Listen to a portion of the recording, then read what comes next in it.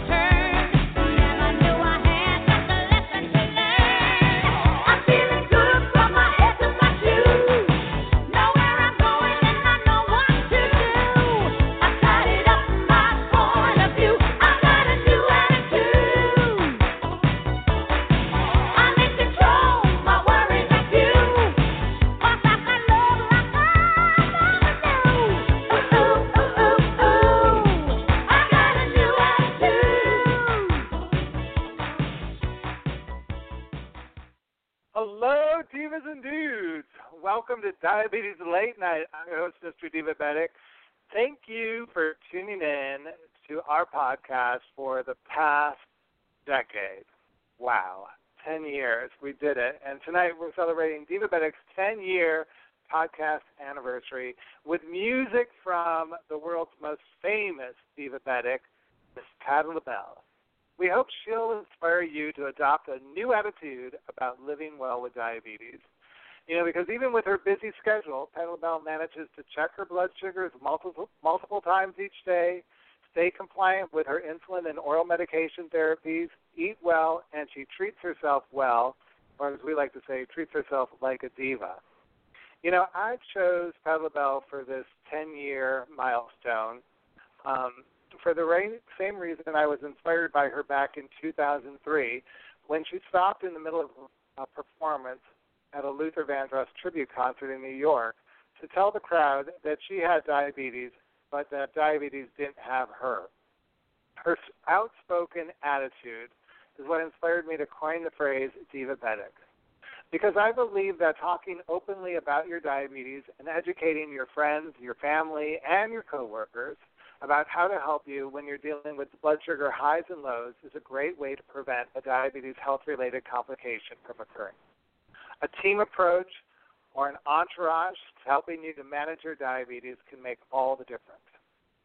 I want to thank my entourage and the Diabetes Late Night crew, including Lorraine Brooks, Patricia Addie Gentle, and Lisa Chester-Weir, for helping me these last 10 years to share your stories, your questions, your concerns, your successes, as well as your struggles, and all our guests who've been part of the show, sharing advice and information as well as empowerment. Tonight, I'm celebrating a decade of podcasting with some of my dearest and fiercest friends, Patricia Addie Gentle, Dr. Andrea Chisholm, Luther Aramis McCrae, Mama Rose Marie, Susan Weiner, best-selling author Tanya Cappy, Dr. Beverly Adler, Savita Williams, Catherine Schuler, Lisa Chester-Weir, and Terry Seidman. It's a cavalcade of stars, all for you out of the Divabetic galaxy. But now take a minute to please check out 5 equals 10 men's underwear merchandise. 5 equals 10 is donating 10% of their company profits to Divabetic. Help us make a world a better place by going to divabetic.org to find out more details. Throughout this podcast, we're going to be featuring music from the Essential Patti LaBelle album, courtesy of Sony Music. One of my favorite songs from the album, I've listened to it all month long, getting ready for this show, was written by Peter Allen and Luther Vandross' friend, David Lasley. Here's I Don't Go Shopping, courtesy of Sony Music. I don't go shopping for love. You're something money can't buy. I dream in colors and my dreams are all in shape of you. So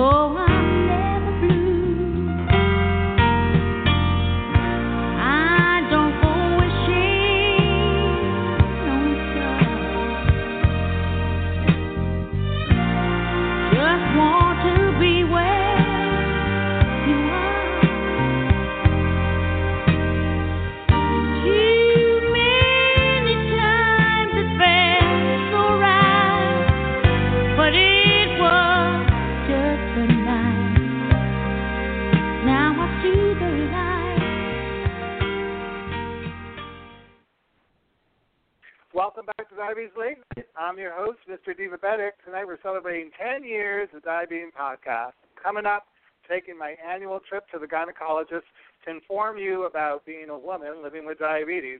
Now that's a head scratcher, right? But first, it's time to celebrate our 10-year anniversary with a giveaway. That's how you do things, Diva Style. Dario is giving one of our lucky listeners tonight a free Dario Blood Glucose Monitor Starter Kit in a random drawing we'll be announcing later on in the program. But to help me usher in this wonderful giveaway is our very own Patricia Addy Gentle. Hi, Patricia. Hello, Max. How are you? I'm great. Happy anniversary. You've been with the show since the third episode for 10 years.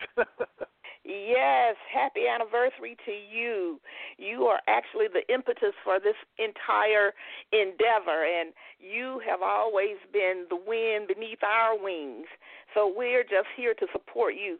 But we have had a journey, and it's been a fantastic one. It really has. And, you know, we've met so many interesting and different guests over the years. But I would have to say probably one of the most unforgettable guests for me was a woman who told us she didn't manage her type 2 diabetes by checking her blood sugars.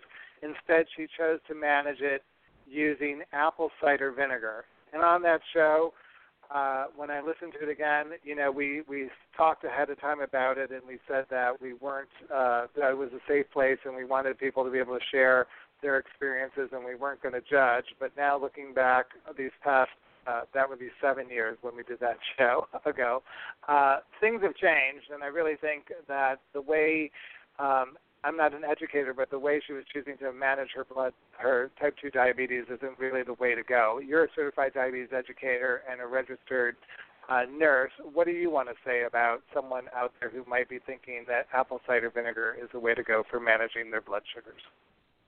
Well, first of all, with any type of supplement or any type of herb or whatever a person is wanting to choose, maybe it's in addition to medication, and in her case, it was without, because she was not testing or seeing her doctor, as I recall.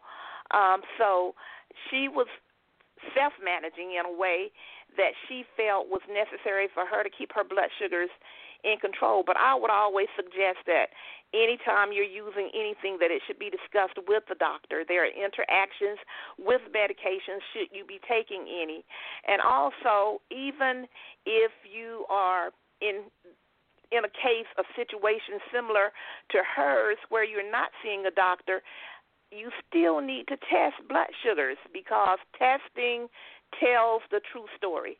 You have no idea whether or not the method that you're using is really effective, or if it's doing anything for you. It might just be something that you're using and there is no effect whatsoever. So testing the blood sugar is the only way to actually know if your methods are effective or not. Even with medication, testing is the way to go. You have to share those results with your provider. That's why I'm so excited that we're giving away a Dario Blood Glucose Meter. Now, you looked at this and reviewed this all-in-one pocket-sized device that could track blood sugar fluctuations and trends and identify hyper and hypoglycemic episodes right from your smartphone. What did you think of it? Like, what do you think of this device? I was really impressed with it. It was noted for its accuracy. The design is small and really compact. It's the kind of thing that can be carried around. Most meters, when people carry them, it is something that can be done, but sometimes it's not without difficulty of, being bulky and carrying, occupying space. But this is really small, and it does not have to be charged, which is a plus. It runs directly off the iPhone. If you connect the two of them to get your results, then your iPhone actually charges the meter. And the results, the reviews that I read, there was tended not to be any drainage of the iPhone battery by doing this. So I was really, really impressed. And the display is large, so you're looking directly on the iPhone to see what your results are. And the results is quick, in 6 seconds. I love it. I'm so excited we're going to be giving it away. And later on in this show, my very own mother, Mama Rose Marie, will pick the number to award the lucky winner with the Dario blood glucose meter. I'm sure she didn't realize she was doing that tonight, but she is, Mom. So you better put on your sequins dress to announce the winner later on in the show. Before I let you go for a minute, Patricia, you're going to come back later on in the show. When Patti LaBelle was first diagnosed with type 2 diabetes in 1994, she collapsed on stage in front of thousands of fans. She was rushed to the hospital and she was revived. An hour later, she was informed she had diabetes. Her blood glucose reading was over 600, and she admitted at the time for being angry about her diagnosis. I think that as crazy or, I don't know, out of this world that story seems, it's a lot more common than people think about people, first of all, getting angry when they're diagnosed with diabetes, but second of all, a lot of people with both type 1 and type 2 being in these very scary health crisis situations when they are initially diagnosed. What are your thoughts on that? It is quite common. It's more common than what we would think, even when there is a family history. And some people will tell you that, they felt that eventually, somewhere down the line, they may be diagnosed, but it's still like a big surprise when it actually happens. I did an initiative for type 2 diabetes with Angie Stone, and she describes her diagnosis as something that was really traumatic for her. She said that she was on a trip with her family. They were going to an amusement park, and she constantly was stopping to use the bathroom. And she got to a point where she couldn't even walk to the bathroom, and that's when she knew she was in trouble. She had depleted her electrolytes, and her legs were cramping and could not carry her. So they had to call EMTs, and she was taken for emergency treatment. That's how she was diagnosed. Now, knowing that she has several family members who have diabetes, but she says she was first, actually. She said after she was diagnosed, it was like week after week after week, it seemed like another family member was being diagnosed. I don't know if that's because they were more aware and looking at the symptoms because of what happened to her, or if it just happened that way. But, yes, it is traumatic in a lot of instances. People really do not realize that they have diabetes, and they don't know what they're looking for, the signs or the symptoms. And when it happens, it just happens all suddenly. Although we do know that type 2 is something that occurs over time. But it's ironic that so many people end up in the emergency room without a clue. I agree. And, Patti LaBelle said she realized she had to embrace her diabetes right away and not ignore it. Diabetes didn't scare her because as long as she knew she could control it, it wasn't going to control her. She says that she could live a normal life and plan to live at least another 60 years. That was her own, that was something I read in a People magazine article about our world most famous diabetic. So we're going to move ahead with the show and listen to more great music. This song was written by the Sounds of Blackness frontwoman Ann Nesby and musically composed by the team of Jimmy Jam and Terry Lewis. I remember this song when it first came out. I loved it so much. It was a big hit in the 1990s. Here's When You Talk About Love, courtesy of Sony Music. I like to give you a taste, so darling, prepare yourself. When I say love, please explain what picture top in your brain. 'Cause when you talk about love, say when you think about love, when you talk about love, you should be talking about me.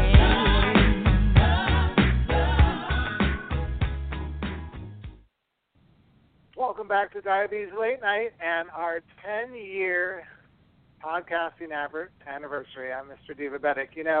All month long we're running the 31 Days of Divabetic podcast on our Divabetic blog at divabetic.org. And I've been going through the vault listening to over 185 shows, like 15,000 listeners have heard. And I stumbled upon one of the most popular shows is the one where I take an annual visit to the gynecologist. So I thought it would be great on the 10th anniversary to bring back my gynecologist, but she's actually I can't even say it because I'm laughing so hard. Dr. Andrea is from Cody, Wyoming. She's I can't say it. She's a gynecologist who's affiliated with multiple hospitals, and she's been with us for at least 4 to 5 times. She's been practicing for over 20 years. Here's let's welcome Dr. Andrea Chisholm. Hello, Dr. Andrea. Hey, Max. I'm so honored and thrilled to be here tonight. And I'm all tongue-tied having you on the show. You know, this is a crazy time to go to the doctor. Yeah, this is a crazy time for women with diabetes as well as men to go to the doctor. But since you're a gynecologist, I want to talk about some of the precautions people should be taking in this new reality we're living in with the coronavirus. What has it been like for you as a doctor to treat patients, and what do you want patients to know about the precautions they should be taking before going to the doctor? Yeah, so we've made some modifications for sure in terms of I think the biggest one is frequency of visits, right? I mean, for me in my OBGYN practice, I think of everybody sort of being at risk, but I think about my higher risk populations, as we all are, that our elderly patients and then our pregnant patients. I would advise people that, if you're older or at increased risk or, have significant comorbidities. And, we know that certainly diabetes is one of them. I would, if it was possible and probable, to do your visits, if your physician's offering it, via telemedicine, if that's possible. I think going into the healthcare office, I think that you will mostly find that physicians will be, or healthcare providers will be wearing masks. I know in my office and at my hospital, we are screening people, both patients and visitors, which visitors are limited, coming into the hospital, both their temperatures, and we're requiring people to wear masks. I think that mask wearing is really essential and important. And in obstetrical practices, coming from our advisory commission in the United States, or ACOG, our College of Obstetricians and Gynecologists, there's been, recommendations made for how we can safely maybe decrease the number of face-to-face visits and utilize technology a bit more to interact. And I think that that's definitely a shift and a change we're going to be seeing from healthcare. But masks.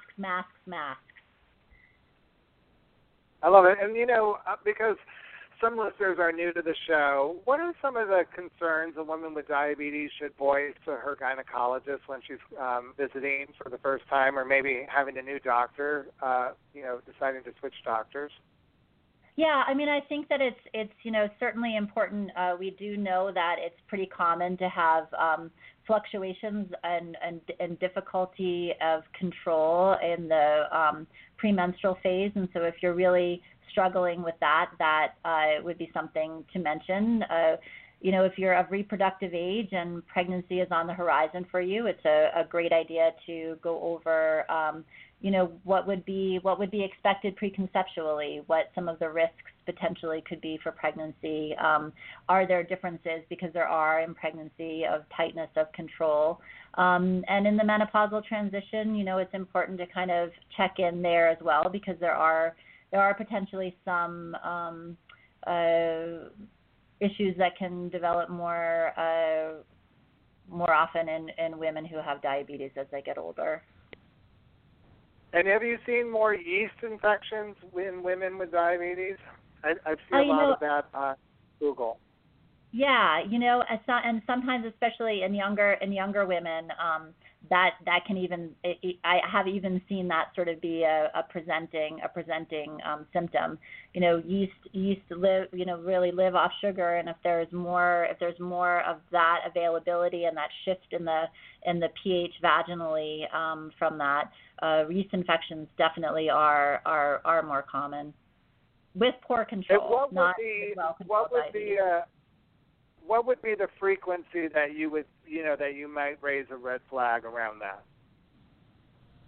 I would, yes, because yeast infections can be recurrent and common in women without diabetes. But more than 5 or 6 yeast infections over a course of a year with no other real explanation would get me to start to consider.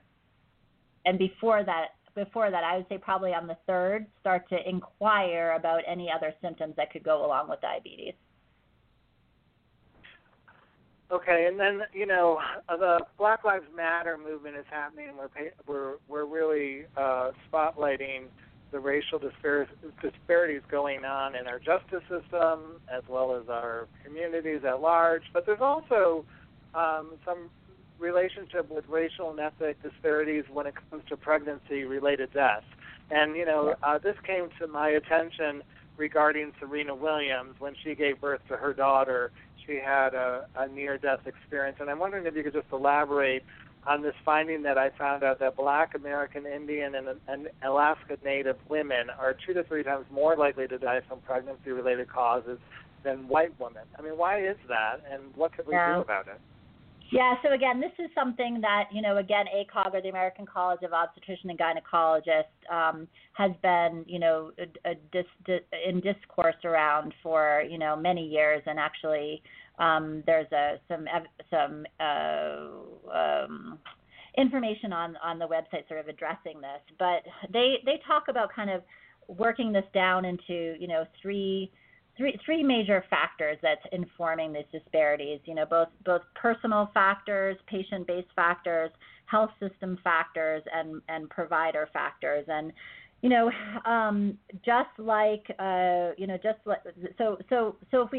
we take a look at this as from the personal level, women of color and the other native peoples that you spoke about, we have to look at the personal factors and the content. Yes, of course, there's some genetic factors informing things, but we really need to look at this in the context of other socioeconomic disparities, right? I mean, we look at that the socioeconomic and educational disparities that are associated here along race lines, unfortunately, in this country, because that will inform things like nutritional status and environmental exposures, things that we know can lead to underlying disease that can put someone at an increased risk for a complication.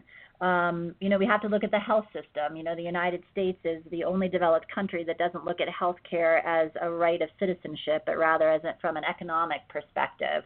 And so there's marked disparities in health care, in quality of health care, in availability of health care, which again can inform a patient's state of health. And then, we have to look at provider biases too. I mean, we have to acknowledge that and embrace that as a profession, that we ourselves have to address our own potential racial the word I'm looking for, interactions that we have in our own personal biases. Yeah, how we look at it. So I think I love to hear you saying that, because I feel like sometimes people don't, doctors are people too, and we need to hear from the other side of the table as well. It's not just the patients complaining, it's about doctors also voicing their opinions and talking about some of these inequalities that are going on. Before I let you go, though, I want to ask you one final thing, because the most popular podcast that you were on dealt with PMDD, premenstrual dysphoric disorder. I got it wrong on that show. I listened to it like 5 times, and I get tongue-tied about the topic. Tell us what this is, because I can't. This show continues to get hundreds of listens per month that we did on this show, and I guess I just want to make sure that people know what it's about, and maybe they'll come back and check out that podcast available on iTunes and the Blog Talk Radio that you and I did together with Asher Brown. So, what is premenstrual dysphoric disorder? Yeah, so PMDD is a mood disorder, a reproductive mood disorder, sort of in the same class as postpartum depression and perimenopausal depression. And in those group of disorders, we know that the normal changes in women's hormone levels, estrogen and progesterone, are neuroactive, and they cross the blood-brain barrier, and they can interact with certain neurotransmitters in our brain that help maintain our mood and sense of well-being. In premenstrual dysphoria disorder, manifests by significant mood changes in the second half of the menstrual cycle, so in the luteal phase, so from ovulation until the period comes. Those symptoms need to be only limited to that period of time in order to meet this diagnosis. And in that part of your cycle, progesterone levels spike and estrogen levels relatively drop. And for some of us, we are very, very, very sensitive to those changes in a way that we see significant mood changes that come and go as if a light switch is being turned on. And it's extraordinarily disruptive and extraordinarily scary if you're having that happen to you and you're not understanding and you feel like you're becoming a different person like clockwork every month. And it can be extremely disruptive. And I would highly encourage anyone who is experiencing those symptoms to seek out a great source is, and I think I mentioned on that podcast too, is an organization now called IAPMD, which is the International Association for Premenstrual Disorders, and that's IAPMD.org, and that's a great resource. Or my podcast, of course. Exactly. Well, thank you so much for joining the show tonight and being part of our 10-year anniversary. I love going to see a gynecologist at least once a year. So thank you, Max. Dr. All right, good luck for the rest of the show. All right, thank you. Well, our diva inspiration, Patti LaBelle, used her passion for cooking to get her diet back on track after being diagnosed with type 2 diabetes. She told People magazine that cooking for herself is why she's still alive today, because she's able to manage what she puts in her mouth and avoid all the things that aren't good for people with diabetes. She's written 3 cookbooks. The first one, she said, was the one that could put you in the hospital. The second cookbook featured recipes that could save your life. And in her latest cookbook, Desserts LaBelle, Soulful Sweets to Sing About, she modified some of her signature recipes for her fellow diabetics using sugar substitutes and cutting down on butter. Another reason why we say it's all right with me. That's right. This song, It's All Right for Me. Oh, no, this song was from her. I'm sorry. It's All Right for Me was her third album, and that's where this song comes from. This is Music is My Way of Life, courtesy of Sony Music. Let's listen. Music is the way I live. I'm alive and living now. From the day that I was born, I can feel it.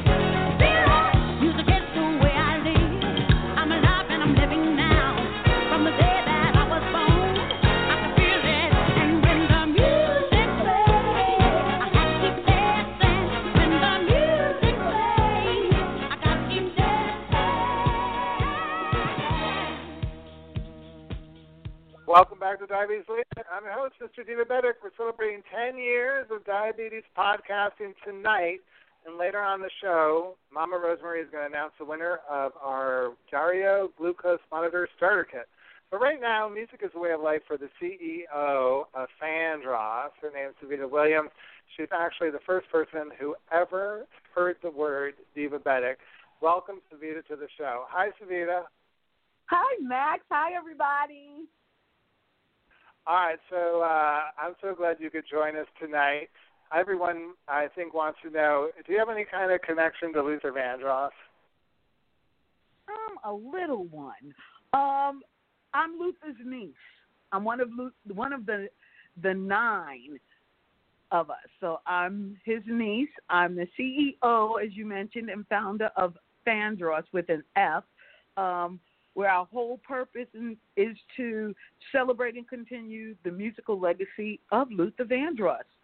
We're finding a new way to do that in today's world, because we used to do it through events at venues, but Vandross will be around for a wee bit longer, so keep an eye and ear out for it. And rumor has it that one fabulous woman inspired Luther to sing who lived in his household. It was his older sister, and apparently she was in a group. So tell us a little bit about this woman who inspired Luther Vandross to become a singer.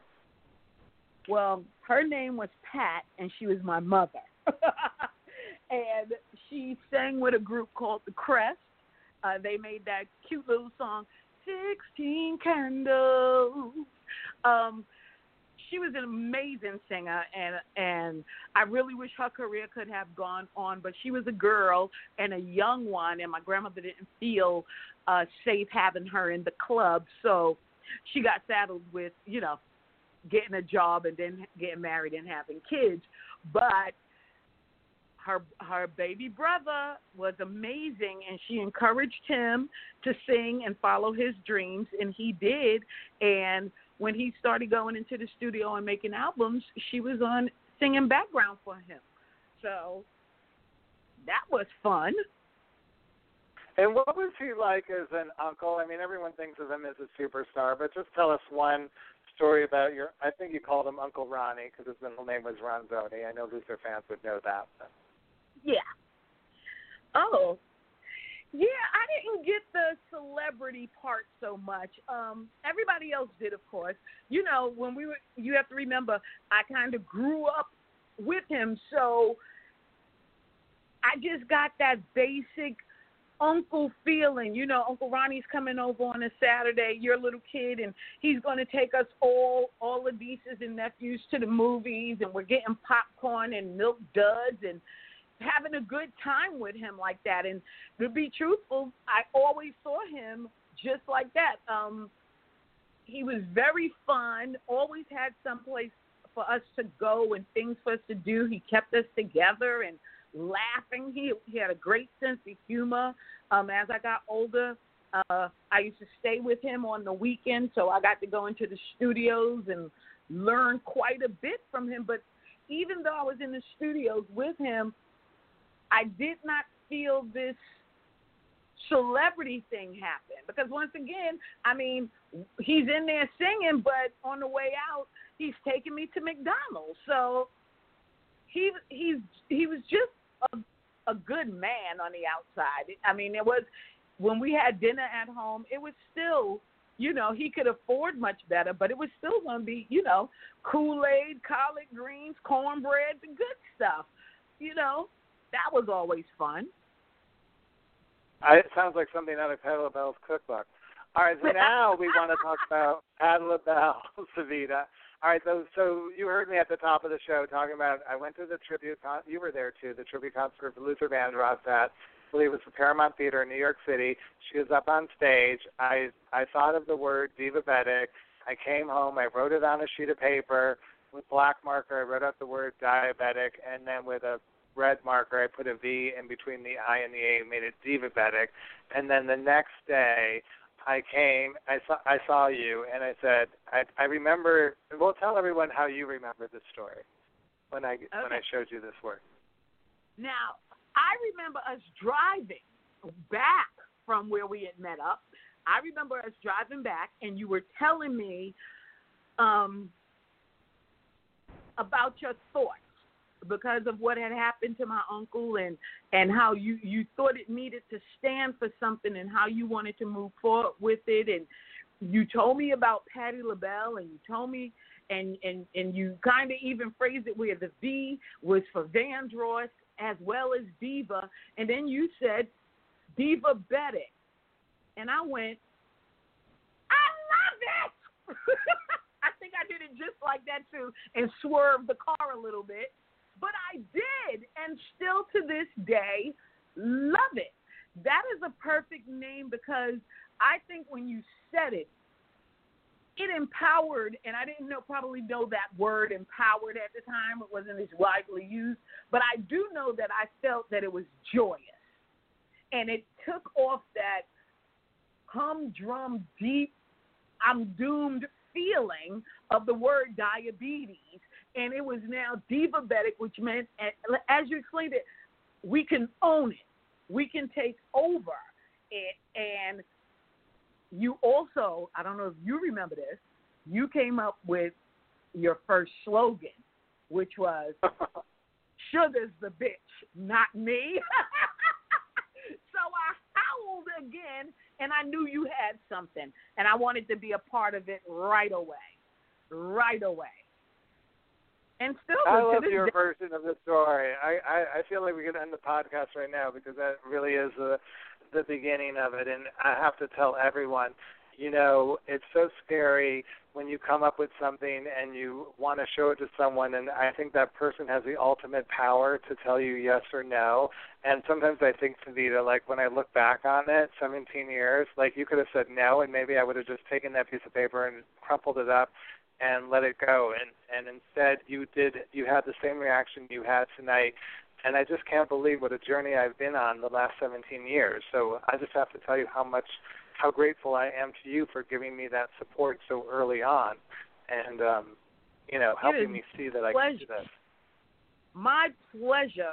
Because just from that moment, you also took and ran with Divabetic, and so many amazing things have happened because of Divabetic. I'm glad that you came up with a great pen name. Let's be honest there. And I'm glad it moved my heart because I am so happy for you and what you've accomplished over the last 17 years. You've changed many lives. Listen, even like I'm a type 2 diabetic who, I'll be honest, in the earlier years when I first found out, I didn't pay it as much attention. So Divabetic coming along, and even though I was starting at the ground with you, I may not have completely changed, but now I was beginning to get the knowledge, and I was starting to feel more comfortable. And as Divabetic grew, so did my knowledge and my self-confidence, and I started to really take much better care of myself because of Divabetic. And because of Divabetic, I'm, here today myself. I will say that. I really listened to you about putting together a team, that you need a healthcare team, and I got myself a team. And I hope you remember you were also doing little meetings in a YMCA once or twice a week. So you've been there helping, giving to the community, making it bearable and more fun and light. And I feel that people, when we don't feel like we're doomed, we feel like we have the power to succeed, and that's what Divabetic gave and still is given. And really, don't forget, pass the BOA. The time where you pass the BOA and tell our truth in a safe, comfortable, free environment, that meant everything to all of us sitting in those rooms, to be able to share all of our fears about something we were going through together, and having the unity of everybody going, I know what you're talking about, and you can make it, and sharing all of their solutions and telling their fears. Max, it's incredible. Divabetic is just going to go on, and, thank you for caring enough in the very beginning to even want to do anything. So thank you. No, that was incredible. And, I get uncomfortable with all the compliments. So I just have to say, Savita, thank you so much for joining us, being a part of the journey from the very beginning. And now I know you enjoy this next guest coming up because it's my very own mother who is there at the beginning. Well, please welcome to the show, Mama Rosemarie. Hi, Mom. How are you tonight? I'm fine. How are you all doing? Savita, we're doing that was great wonderful. Tonight. Nice memory. Great. Great. I'm so pleased. Thank you for having me on. We're taking a quick flashback, and then we're moving forward and meeting some more guests and talking more about LaBelle. But first, you and Savita are just helping me go down memory lane. And a lot of people don't know that you and my father were involved there at the very beginning with Divabetic. In fact, as I recall, you were there when I sold one of my very first T-shirts. What was that like? Yes, we both of us were there, and we were so happy to help you out. We went to one. My daughter-in-law had she's a pediatric endocrinologist, and she had a Diabetic University, which was a program helping people with living with diabetes. So she asked us to come and see if we could sell our T-shirts there. And sure enough, we went there, and people were so thrilled to have their T-shirt with a diva on it, and they felt so good about it. And then from there, I think that was her first show, and then from there we went to Myrtle Beach, and she had another program, the Diabetes University, and we sold many more shirts there. So it was that was the start of our selling your Divabetic T-shirts. It was really nice, and we had fun setting up and putting them on hangers and hanging them up. I think on one of my, what are those trifold called? You know, a room divider. And it was a fancy one, and we had the hangers on there showing the T-shirts, and people came up and just loved them and started purchasing them. And from there on, we even had a bust. The next couple of shows, we got ourselves the bust and had the T-shirt formed on our table and so forth. And then we had many more T-shirts with different sayings on them, and one of them was the one that Savita just mentioned. I remember that one. Sugar is a bitch, not diabetes. So anyhow, we just, Dad and I just really appreciated being there with you and being part of your experience helping other people.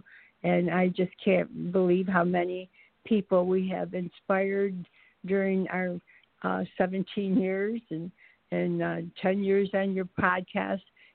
I think you've done a great job, and I know you don't like compliments, but I am a very proud mother. Let's put it that way.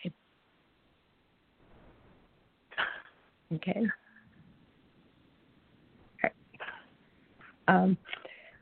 So my experience with that has been absolutely wonderful.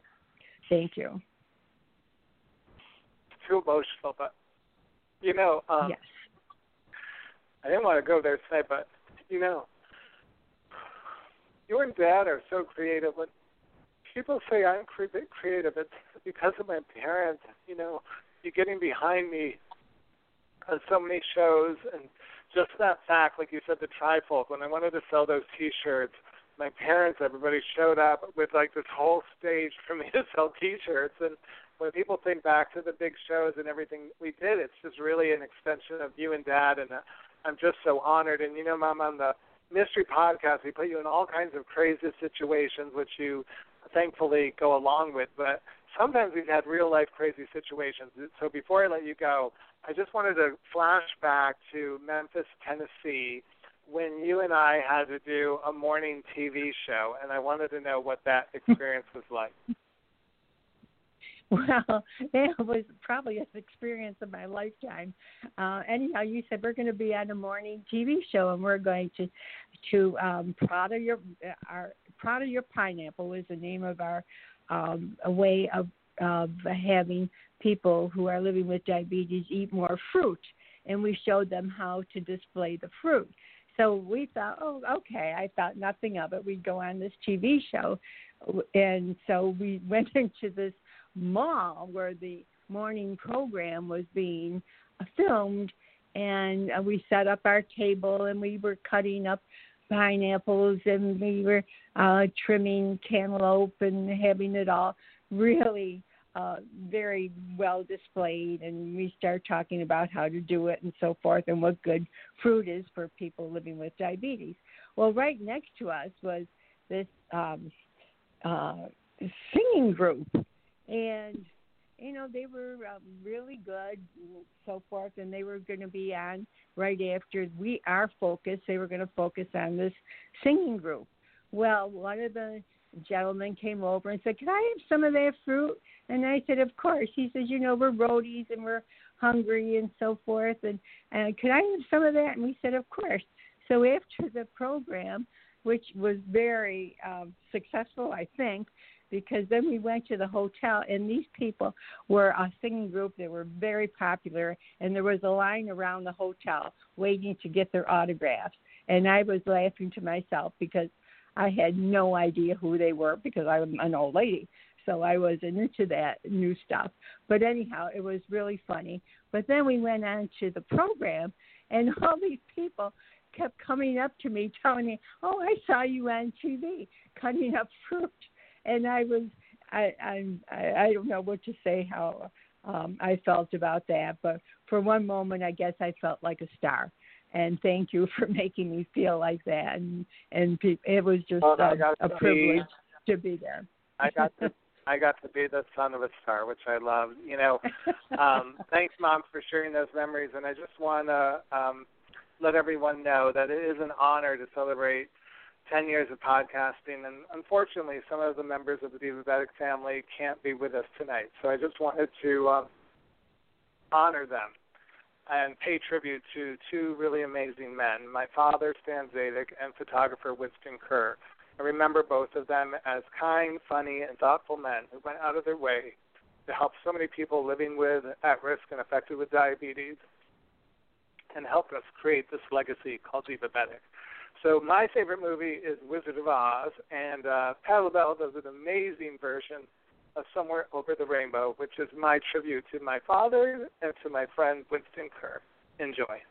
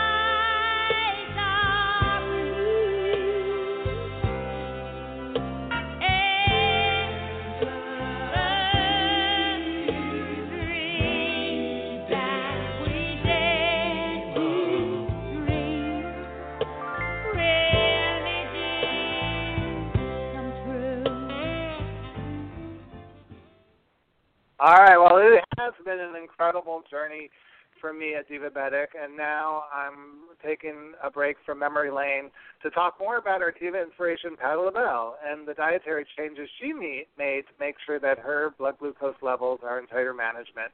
She's written cookbooks, like I said. She's got a line of Patti's Good Life sauces, and she even has a collection of pies. So my next guest is award-winning nutrition, health, and diabetes expert. She's also the American Association of Diabetes Educators 2015 Educator of the Year. Please welcome Susan Weiner. Hi, Susan. Hi, Max. I'm so excited to be here tonight and drying some of my tears from after you just spoke to your mom, who's also one of my favorites on your podcast. Thanks for having me. Thank you for joining us tonight. You know, this is, a lot of people said to me, how could you celebrate Patti LaBelle? She has a line of pies, and so many people would like to judge people harshly with diabetes because they're eating pie. I wanted to find out from you, because I think you're the authority on nutrition. Can people with diabetes eat pies? And if so, what are the tips that you could share regarding that? And if they can't, can you tell us why they can't? Of course. So, Max, we have discussed this for many, many years, and I know that we're going to talk about some of our memories as well. We eat for so many different reasons, and diabetes doesn't define a person. It is a part of who they are, but it doesn't define someone. So people may choose to eat pie occasionally because they love it. It's part of their culture. It's part of their heritage. It's part of how they grow up or their childhood memories.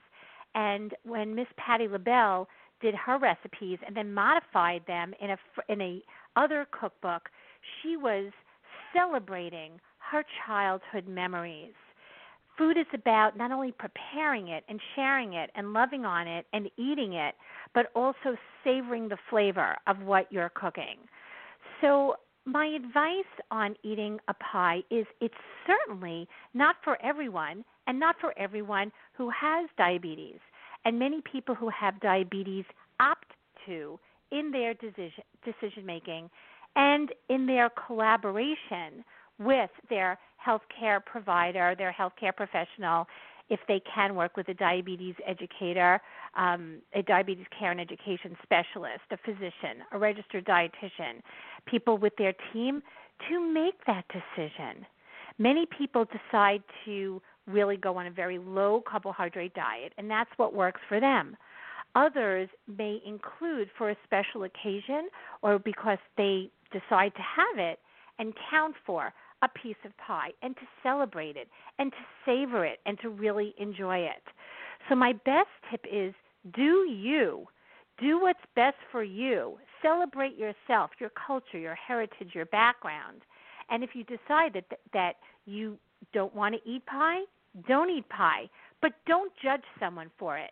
And one of the things that I love about the history of Divabetic is, let me tell you something, Max. Divabetic and you in particular were way ahead of the Language Matters movement. We see now all over social media when it comes to either diabetes or obesity, a lot of other comorbid conditions that may be associated with, that language matters is so important. When you thought of and when you put that V in, the word, and made the word Divabetic, and with the inspiration from Miss Patti LaBelle, that changed the way that so many people thought about their diabetes and what they can do about their diabetes, and letting them be them and celebrate them. There is no one size fits all. I do believe that is up to the person, and again, to talk to their healthcare professional and to make some informed decisions. But to look at it as being either do it or don't do it is a little bit harsh. Everybody has to decide what's best for them. And thank you for saying that, Susan. And I was recently walking down memory lane because I saw a post by you. You and I met on D-Life. You were doing a segment with your friend Leslie Josell about organizing your diabetes, and I saw recently that you're working with Healthline, I think it is, on an app, and you were talking also about organizing your diabetes. Tell us a little bit about why organizing your diabetes would be important, and then just tell us a little bit about the app you're working on that kind of puts all this great advice in my pocket as well as the community. Oh, of course. So way back when in 2013, Leslie Josell, and Leslie's a world-famous professional organizer and does a lot of work with students in planning, and she has a fantastic academic planner and such, and actually has written a lot of books on this. But I was watching her one day. She said, turn on the TV, and this is where I got the inspiration for the book and then the theme of diabetes organizing.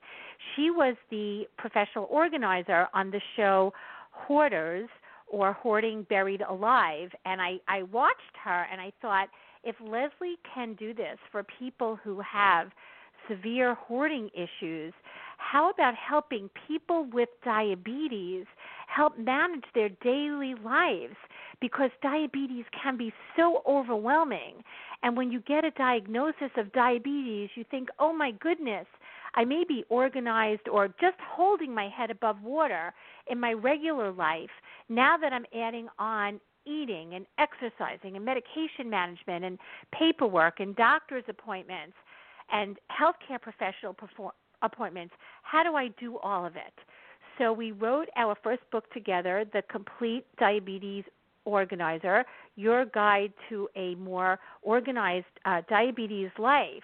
It just spurred on a lot of other work that I've done since then and talks that I've done since then, and inspired me to help so many people get organized with their diabetes. And as a matter of fact, when I was Diabetes Educator of the Year, I spoke in many different states throughout the country to professional groups. It was a lot of professional groups exactly on this topic. And at D-Life, before we even met at that particular shoot as a contributing medical producer, and before the book even came out, I would help to organize almost everything on the show. So I think it came kind of naturally to me to do that. I love it. Well, I love having you be a part of our 10-year celebration. So thank you so much for joining us, Susan. And Max, my pleasure. You just mentioned overwhelm, so I want to bring in our licensed, trying to get myself together here, our licensed clinical psychologist, certified diabetes care and education specialist, author, and speaker.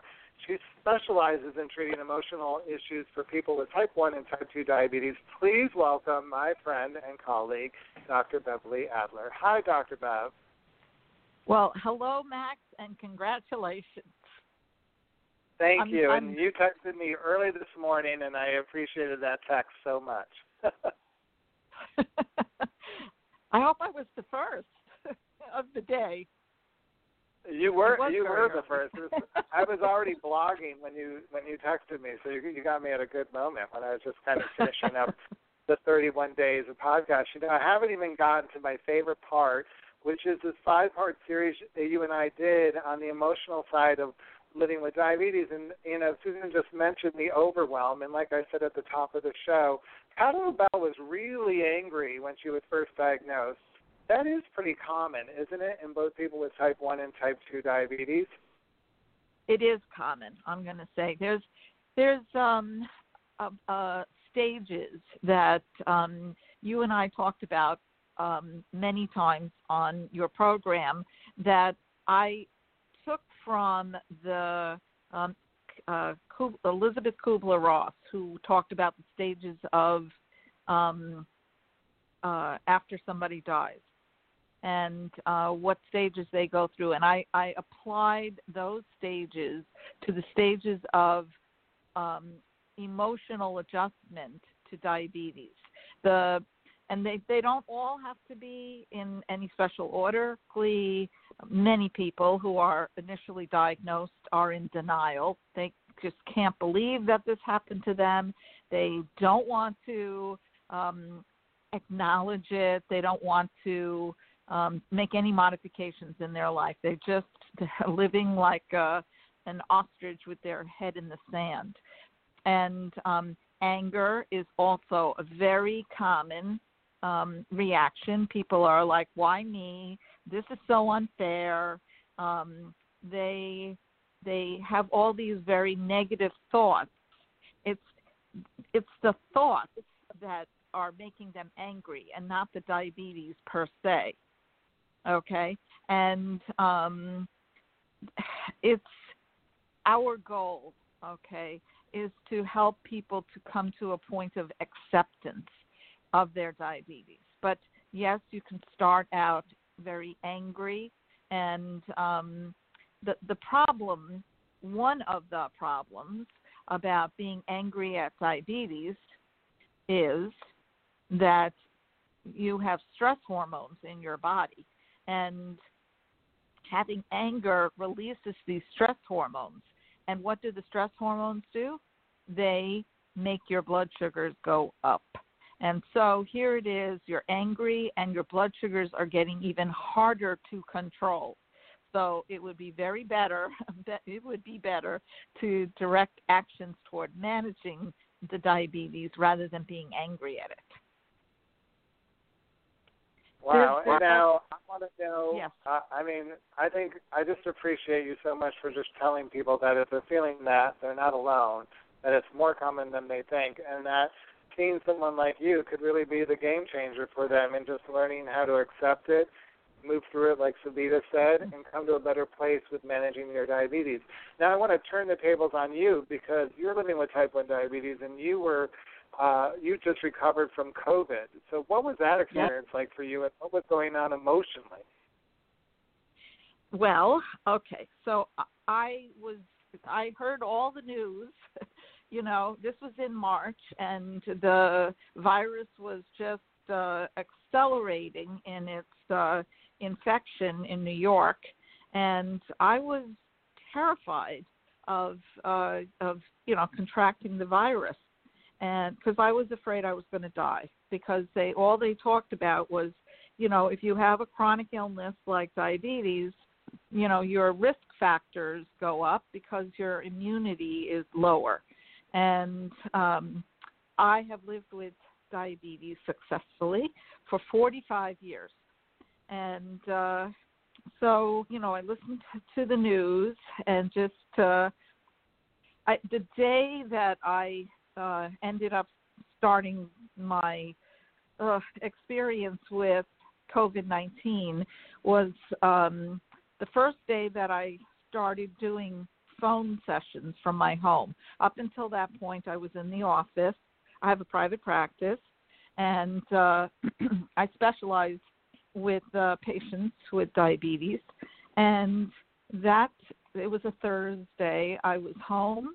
I had done my sessions, but I felt terrible. I felt really sick, and I had a fever, a low-grade fever. And I lost my appetite. I was feeling very weak. I was feeling very tired. I was feeling very achy. And I said to myself, you have the flu. And that's what I was telling people. I have the flu. At least I don't have COVID-19, even though I had the flu, vaccine. And but that was my uneducated guess. And after a number of days of struggling with this flu, I did speak to my doctor via telehealth, and I told her I had the flu, and she said to me, "What are your symptoms?" And I told her, and to my shock, she said to me, "You don't have the flu. You have COVID-19." And my thoughts were that I would die. I was just terrified. And I live alone, except for my 2 dogs, and it was a struggle, to be by myself. I had this fever for 2 weeks, and so weak, so tired, so, achy. My daughter, who lives in Brooklyn, was like, "I'm coming home, Mom. I'm going to take care of you." And I absolutely refused because I did not want to expose her. And she was very helpful from Brooklyn. She was able to go online for me, things I never had done before. She ordered me groceries. She was able to order items from the pharmacy. She was very, very helpful. And for that, I really appreciated her help. The doctor had said to me, make sure you stay hydrated and find products with electrolytes. And she suggested it could have been like Gatorade. But what my daughter found for me on Amazon was these flavor packets for the water that are, I guess, infused with electrolytes. And it comes in all different flavors. My daughter ordered it for me. And to this day, I absolutely love these products. They taste delicious, and I guess they're helping. And, I'm going to say part of a 6-day plan for people with diabetes, one of the things you have to do is check your blood sugar frequently, which is what I did. And even though I was not eating, because I had no appetite, my sugars were high. And I was not surprised because I know that when your body is fighting, a virus, it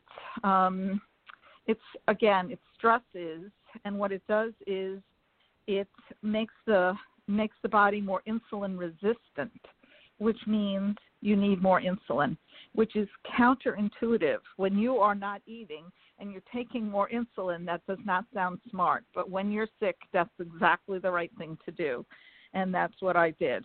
So, I want to have you come. Dr. LaBelle, I want to have you come back on because we've got a couple other women living with diabetes who have COVID too, and do a whole special on it, because I think it is really interesting to hear more about how you did it. And actually, that was the first time, I've switched the tables on you and just talked about how you were instead of asking for your advice. And I'm so grateful you're doing so well, and I'm so glad you could be a part of the show.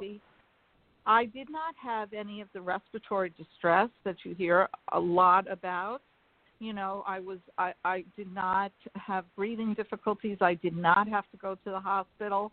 And the thing about COVID-19 that makes it very difficult is that it can attack different organ systems in the body. In my case, it did not attack my respiratory system, but in my case, it did attack my endocrine system, and it did make it that much harder for me managing my blood sugars. Wow. Well, again, I'm so grateful you're doing well. I'm glad you could join us. I'm looking forward to working with you on future podcasts, and thank you for being a part of tonight's show. And thank you for including me. Always. Thank you. I couldn't wait to have you back on the show. And, you know, I can't wait to have my next guest on the show, but I have a hint as to what my next guest does for a living. Patti LaBelle wrote a memoir entitled Don't Block the Blessing in her early 50s. She writes about her terrible shyness as a child and the violent end of her parents' relationship when she was a teenager, and then her eventual rise to the heights of stardom. Well, I've never risen to the heights of stardom, but I have had my a touch of fame, and I have to say that my next guest just brings me so much joy every year when she participates on our annual mystery podcast. But I have a certain song I want to dedicate to her tonight because I think so highly of her. Here's I Think About You, courtesy of Sony Music. Let's listen to Patti LaBelle sing her praises.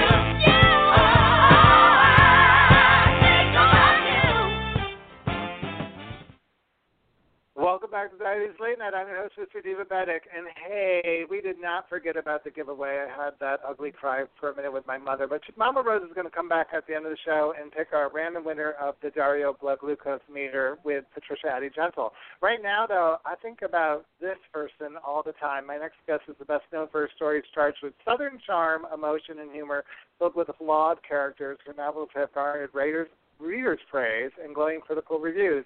But to our Diva Bedick audience who tunes in every year to our mystery podcast, she's my wisecracking best friend who's as quick at solving murders as she is at pointing out my character flaws, which she says are too many to remember. Please welcome to the show best-selling author Tanya Kappes. Hi, Tanya. Woo-hoo! Congratulations, 10 years. And I've only known you for 5, but they have been the best 5 and memorable years. I am so grateful that you walked up to me that day in New York City and said you had this crazy idea and if you could just call me. I'm like, absolutely. That was the best day of my career was meeting you. And I have had so much joy over the past 5 years getting to know all these amazing people that you're surrounded by. And my gosh, I agree with Vita about you that I have learned so much about diabetes in the last 5 years than I even understood before, since my dad has been a type 2 diabetic for 10 years. And his doctor never educated me like you guys have educated me through the Mystery Theater and incorporating all your knowledge and helping teach this through creativity and such loving hands. And then your beautiful mother, my gosh, they made me cry. You are so surrounded in light, Max. You are a blessing, and continue on. Cheers to another 10 great years. I hope so, and I hope you'll be there with us for those next 10 years too. I could say the same thing about you, Tanya. You gave me so much enthusiasm. It's like Savita. When I came to you with that idea, you could have easily said no, and instead you changed, you said yes, and that was such a game changer. It's brought so much joy into my life to do these mystery podcasts with you and my mom and Savita and Catherine and Lisa and everyone who participates on the show every year with the rehearsals and everything we do. So looking forward to our trip to Nantucket. Now, one of the things about the podcast, if no one's turned into the mystery podcast that I love, was really this idea that I talked to Patricia about at the beginning of the show, where sometimes people look at certain things that happen in their diabetes life and they assign judgment. And you've really helped me kind of turn that into, like, be a detective about your diabetes and start to investigate what these things are and go a little bit further to do some problem solving. And since you are a best-selling author, I was wondering if you could tell us some of the characteristics that you think about a good detective should have. Well, I'm a cozy mystery author, so I am one of those where there's no blood, guts, or gore, just a good mystery, kind of like your Agatha Christie, your Murder, She Wrote type of stories. So, of course, in all of my books, and I think also when you are sniffing out diabetes and all the knowledge that you need to be a good detective, to get all of the answers, I think you have to be nosy and you have to be pushy to get the answers. So all of my characters are pretty nosy, and they, they're nosy, but I have that southern touch where they get everything they want by using kindness and a little bit more honey than vinegar and kind of get people talking. And I think that you just have to keep your nose to the grind as a sleuth if you've got a reason. And one good reason in all the mystery podcasts are not only to solve the crime, but also learn about, because obviously in all of the podcast mysteries that you've done and written, the killer or the actual murdered victim has something to do with diabetes. And so as the characters progress in not only a book but in the theater that you produce, we have to figure out what are the characteristics, what are the medicines that they're on, did that interact with causing the killer to kill someone, or did that interact with the victim actually dying from diabetes of complications. But you have to really sleuth out all of the situations, cannot leave any stone unturned, meaning that did they have an insulin overdose, or what caused an insulin overdose, or what can bring them out of that, different various things like that. But a good sleuth never, ever, ever stops being nosy and looking for the right answer. And sometimes I think you got to do that. I love that. That's the perfect thing to take to your doctor and show them those nosy notes you're taking about yourself or a loved one with diabetes and find out the answers. Now, I have been locked away in New York City, and I'm reading. And, my Kindle, I need a new book. And I heard that my favorite author, Tanya Kaplan, has a new book out called All She Wrote. So tell us a little bit about that book. I want to start reading it. Oh, my gosh. So that is the third book in a new series that I'm writing called the Mail Carrier Cozy Mystery Series. And she is, and I'm going to tell you a little bit based on some of the things that I've learned through you and the podcast. So she is an older sleuth, because most of the times you see in cozy mystery books, the younger sleuth, or like the Hallmark mystery movies, the younger sleuth, a young baker, a young garage seller or whatever. So this sleuth, she is a 50-year-old. She's an older sleuth. So when I first started writing her, I can relate to her because I am also of her age. And I thought, gosh, there's a lot of things that go on at 50. Women's body changes, diabetes, type 2 diabetes can show up, cholesterol, high blood pressure, various things can happen. And I decided that I was going to write a sleuth with some real-world issues. Not just finding dead bodies on our mail route, but also real-world issues, because I feel like that's a good subplot to tackle. And so in this series, I did do that. And she is a widow, and she is trying to get back into the dating pool. And she does have some underlying health issues that she's been working on with diet and exercise. And I won't give all those away because it's always fun to figure this out as we go along. And then she also has an older son, a son that's married, has her first grandchild. And so in All She Wrote, he's a teacher at the local school, and in All She Wrote, one of the local teachers is kind of hitting on my sleuth, Bernadette's son. But Bernadette's saying, oh, gosh, is this my hormones raging? Or is it because, he just had a baby? Or, this, that, and the other. And then when the teacher becomes a murder suspect and the son says, we got to help her. My sleuth is kind of put in a hard place, between a rock and a hard place. And so through going to various doctors for the subplot of figuring out kind of what's wrong with her and being nosy because this teacher also, that's the suspect, goes to the doctor. And so as Bernadette's kind of being nosy about the teacher, she obviously does figure out the crime at the end. But this whole series is kind of based around the 50-year-old sleuth with real world, issues, not just a happy-go-lucky, everything's going to be rosy after we solve the crime. They're going to be an issue, a medical issue throughout the whole series that's played out. So, yeah. I want to end the podcast right now because I can't believe that we somehow inspired you. I have to read this book. I'm going to be posting it across all of Divabetic social media tomorrow. It's all she wrote. I'll read between the lines and I'll insert my name right next to Bernadette on everything. You sure wow. can. You sure can. But that's what happened is that when you made up, I'm sorry. No, I was going to say, if you need any recipes, please let me know because I do have a lavender cheesecake that's popular.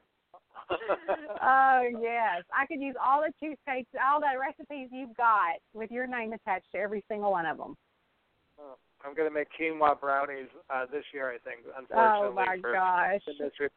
Well, thank you for joining the show, and we'll be blogging about all she wrote for everyone to read. And thank you again, Tanya. You're so kind, Max, and thank you. Thank you for bringing me along the journey. It has been my pleasure, and just something I look forward to and my readers look forward to every year. It's amazing, and thank you for all the things that you do for this community. It is truly a special gift and your purpose in life, and you bring it 110%. And I adore you. Well, I adore you, so thank you so much for that. All right, we're going to take another roll down memory lane and go to Pittsburgh and talk to Terry Simon, who we had the pleasure of working with, I think, for like 7 or 8 solid years at the expo there. So welcome to the show, Terry Simon. Hi, Terry. Hi, Max. Congratulations. This is awesome. And I'm so glad you could be part of it. It's like, this moment in time when everything slows down, I had a minute to pause and celebrate this milestone, and I'm so glad you and all my guests could be on the show tonight. People think of me for the podcast now and don't really think about all the live programming we did. But you and I did a series of bigger and bigger shows every year in Pittsburgh, and one of the shows that comes to my mind is the Diabetes Time Machine, which really referenced how far diabetes self-care, the therapies and technologies have come since the discovery of insulin in 1921, I believe. And I know that this is close to home to you. So tell us a little bit about your journey with type 1 and also your family's journey with type 1 through the generation. My father was diagnosed in 1937 at the age of 13, and of course insulin had only been around for about 13, 14 years, and never in his wildest dreams did he ever think that he would live as long as he did. Both my sister and myself have type 1 diabetes, and my sister was diagnosed when she was 8, and we are 13 months apart, and I was diagnosed when I was 13. So my mother really had her hands full with 3 of us, and back in the 60s, it was diabetes was a totally different disease than it is today. And in terms of management and technology and the science, in terms of being able to live with it in a healthy way and not being saying you can't do it because of the diabetes. So with technology, I have seen the changes where, we started off with having to boil glass syringes, in a boiler before using it, and then on getting plastic needles, which were throwaways, needles that were throwaways, where my father used the needle over and over and over again, which I can't even begin to imagine. it's things like that, that we've come so far. And 5 months ago, my 29-year-old daughter was diagnosed with type 1 diabetes. And this has been difficult for me. I'm pretty fearless, as Max could tell you. And this kind of, she is doing great, by the way. She's already on a pump, and she's headed to LA for a new job. And she really is all that and then some. But as you can see, it is definitely in my family. And how did you react to her initial diagnosis, and how they handled it compared to your initial diagnosis at 13? I was in the hospital for a week. They taught us how to give shots in oranges. And we were told what we could no longer eat, and we had to be up at a certain hour to take our insulin, which only lasted, we only had one shot a day. And that was basically it. My daughter was not even hospitalized. She went in the emergency room because she knew a lot about diabetes, having lived with me forever. They were able to figure out the ratio and put her on the insulin ratio and put her on a pen, and basically sent her home. I mean, and when I went with her to see her endocrinologist for the first time, I sat there thinking to myself, oh, my goodness, this is unbelievable. Having the pump or having the continuous glucose monitor that the doctor insisted upon her having right away, so that they would know where her blood sugar was all the time, and she would know. And so she wouldn't have to be afraid of what happens if she knew when that was coming. And it was like watching in time, the difference between diagnosis 50 years ago and diagnosis today. So there's a much, and the doctor has said to her, you will manage your diabetes. The diabetes will not manage you. And so much to the point that my daughter had been training for the LA Marathon. And a month later, she went to the LA Marathon and she completed it. So that never would have happened 50 years ago. That's incredible, and I want to bring you back for another show when we could talk about generations of diabetes. And specifically, I think a lot of people think of more family being type 2 diabetes and not this idea of the hereditary component for type 1 diabetes. So, Terry Simon, I just have to say, you're another woman in my life who, when I came to with an idea, always said yes, yes, yes, and I think that really put me on the path I am today, and I can't thank you enough or express my gratitude enough for all the encouragement you've ever given me, and being a part of our Divabetic family means so much. So thanks for joining this anniversary podcast tonight. Coming up, my Mama Rosemarie is going to announce the winner of the Dario Glucose Monitor Starter Kit. But first, we're going to meet Luther. And before we do that, I've got one more song by Patti LaBelle. It's all right with me, which is what I'd like to say to Luther McRae, Aramis McRae right now. He's the CEO and curator of Facebook group Fans of Unsung. But first, let's hear some Patti LaBelle, courtesy of Sony Music. Don't be afraid to say you need me. Don't let your pride keep us apart. Because I can make you so happy. You can make me happy too. Oh,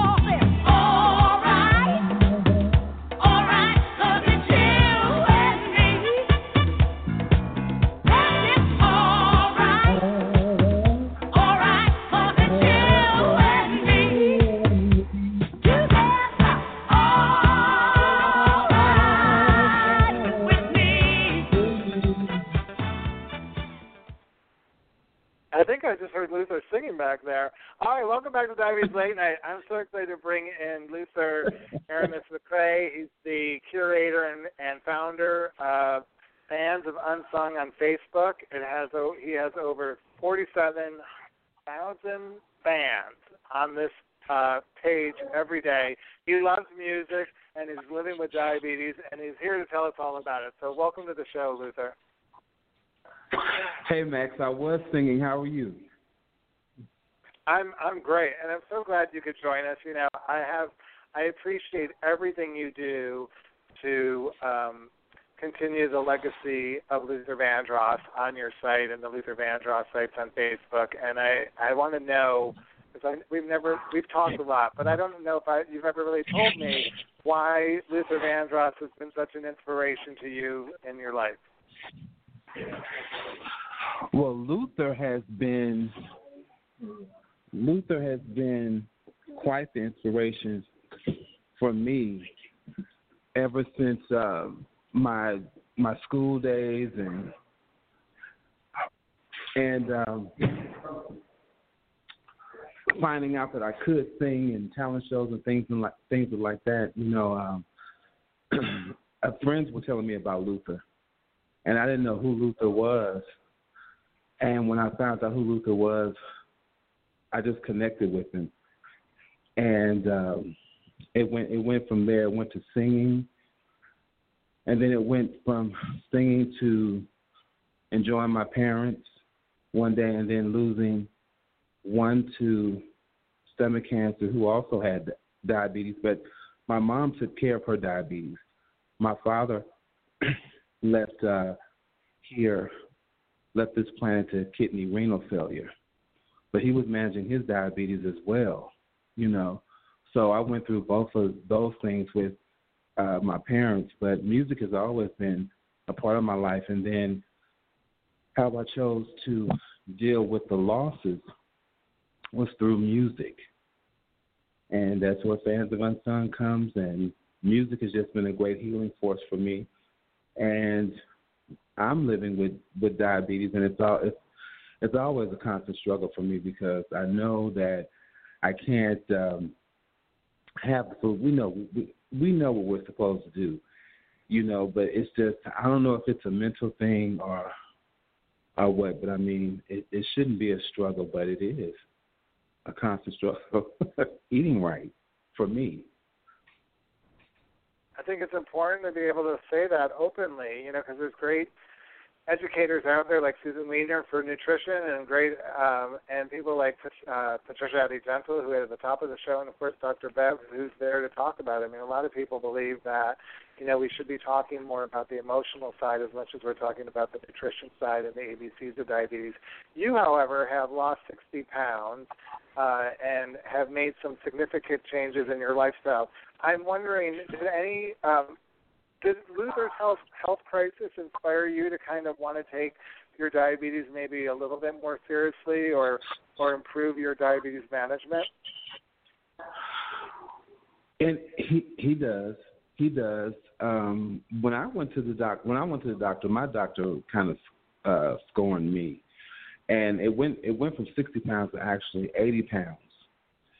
And he said, "Haven't you ever heard of fasting?"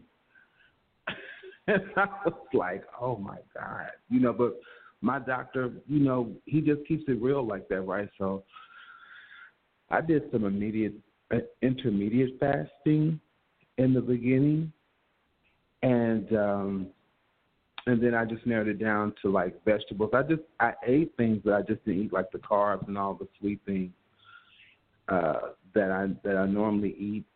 And I knew that I was in trouble because my feet started tingling, and I was like, "Oh boy!" And so when my feet started tingling, I went immediately to the doctor, and you know, he scorned me, and he said, "Your body is full of salt." On top of that, and I got on that scale, and we never want to get on the scale, and I got on the scale, and I'm like, "Oh no. It's not going down like this," you know. And I love the show, my 600-pound life. You know, I do watch that show, And I just sympathize with all the people's journeys that's on that show. And I said, oh no, as much as I love that show, I can't get to this. I can't get to that point. And I sympathize with every person here on earth that's dealing with weight, because I know it's a sensitive issue. But I said, I know I can't allow myself to get there, and I'll do whatever I got to not to get to that point. And that's what happened. Intermediate fasting, along with, and I had to be careful with that too, being diabetic, because I had to eat, since I just couldn't go cold turkey. So I just replaced everything. I just did clean eating and healthy eating, So, yeah, Luther's life. I tell you that. Yeah. You have this amazing ability to connect with people through Facebook. You're so empathetic, as you're saying, and so warm and caring. And I the passion you have for music comes out on the Fans of Unsung. So tell everyone before we end, tell us where the inspiration came to start Fans of Unsung, and where you hope to have it grow. The inspiration came from looking at the show, going over to my sister's house, looking at the show, and it didn't happen right then. It happened later, after I was once introduced to Facebook, and then it just came. And then the Mother of Black Music Month, who we've had on the show, because now we're doing virtual chats now, Deanna R. Williams gave me her blessing, gave me her love, and you do it too. We pour into others so that others can become. So all these people are telling you great things, so you just keep going and you keep going and you keep going. And I want to use the platform for so many things other than music, as many you were talking about with Luther and Joel Levert and all these entertainers who we've lost to diabetes and hypertension. We always talk about their music, but we never connect the health part, and that's where we are all connected. So I still want to do that with you. But music is just a driving force. It's universal. It's a driving force for everything that I do. I love it. It means so much to me to have Luther on my 10-year podcast tonight. I was so looking forward to this interview. We're going to have you back, and we'll talk more about some of the hypertension with Barry White, Peebo Bryson's heart attack, of course, Joe Levert, whose birthday was just yesterday. So thank you for joining us, Luther, tonight. This was so great to have you be a part of our show, and I know I'm going to be a part of your show soon, so I can't wait to return the favor. All right, so Luther, you're going to love this, because there's a lot of divas in the universe, but one stands out to me, and Vanessa Williams said, save the best for last, so I'm doing that. I want to introduce everyone to Lisa Chester-Weir. She helps on our mystery podcast. She does a lot. She helped with Clued In. She helped me with my Spotlight podcast going back to 2011 and 12, and I want to bring her on the show right now and just thank her for changing my life. So, hi, Lisa. How are you? Changing your life. Wow. Well, I would be. I know you're talking about the podcast. Our company suggested that you do the podcast, but I really would like to give a shout out also to my business partner, Gay Ball O'Brien, who is the one really that had the idea for the podcast, and it's been just great.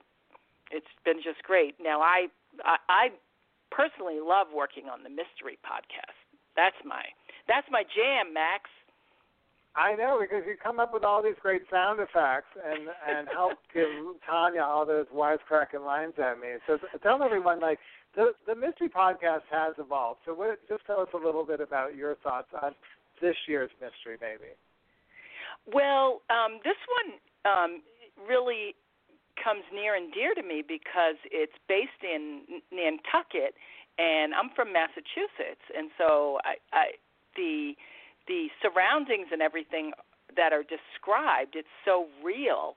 And what I really like about the podcast is that it's humorous, the characters are just over the top, and it's so much fun, but it is a diabetes information, powerhouse. I mean, we're able to meld in these facts and little things, about people and diabetes and situations, and it's all seamless, and it's brought together by the music.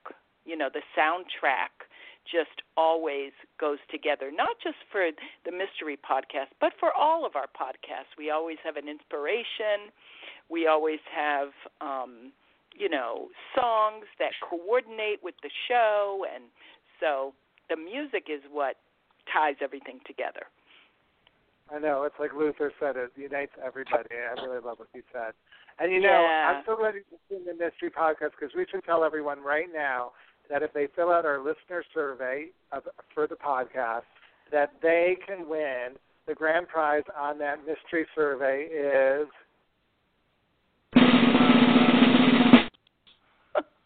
a cameo appearance in this year's mystery podcast. That's right. They'll be able to join us on this. They'll be able to join us on our adventures at Nantucket and be part of all the fun on September's mystery podcast. It's called Kill Me, Madam. I know there's a lot of people out there who are wondering who won the Dario glucose monitor. I know. I was just wondering.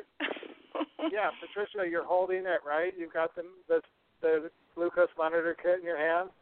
I have it right here, Max. And Mama Rosemary, I'm going to spin the wheel, and you're going to pick a number from 1.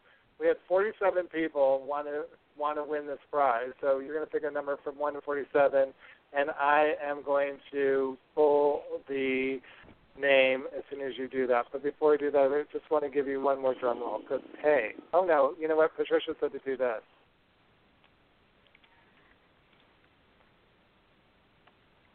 It won't. I've seen all the sound effects. All right, so Mama Rosemary, pick a number from 1 to 43. Or 40, what did I say, 43? Yeah. 47. 47. No, my number is 47. 36. 36. My number is 36. Oh, the year I think someone was born. All right, I'm not going to say who. 36, and oh my gosh, Jessica Clark from Ohio, who's been on the show several times. You're the winner of the Dario blood glucose monitor starter kit. We'll be sending that out to you. And hey, if you want to win one, you should join us this Thursday night as our 10-year anniversary continues with a virtual scavenger hunt smoothie party with our guest, Janice Rosler. You could find that invite on Divabetic's Facebook page or go to Eventbrite and look under Indoor Scavenger Hunt Parties with Divabetic. I have to say, this has been a roller coaster night for me with the emotions and so much gratitude and appreciation for everyone on the podcast and everything they said and just sharing memories with all of you. I want to close the show with probably one of the most profound moments that has happened to me in the 17 years that I've been a diabetes advocate, and that is when Patti LaBelle said that she feels great now. She's living the right way. She wears fierce clothes.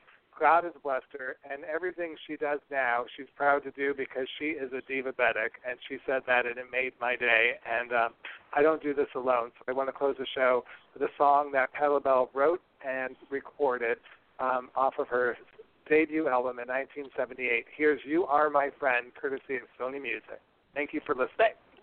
Max, I didn't get a chance to thank you, and since I'm doing the music, I'm diverting, because when I first met you, I was introduced to you by my business partner, Gay, and I told you that the journey with Divabetic was more than just another client relationship. This had to do with so much more because my father had just been diagnosed with diabetes, and so I wanted to take that moment to not just talk about, running things behind the scenes, but how this has been very personal for me, and thank you for all you do. And now on to Patti LaBelle. All right. Well, you're my friend, so I love that. Thank you.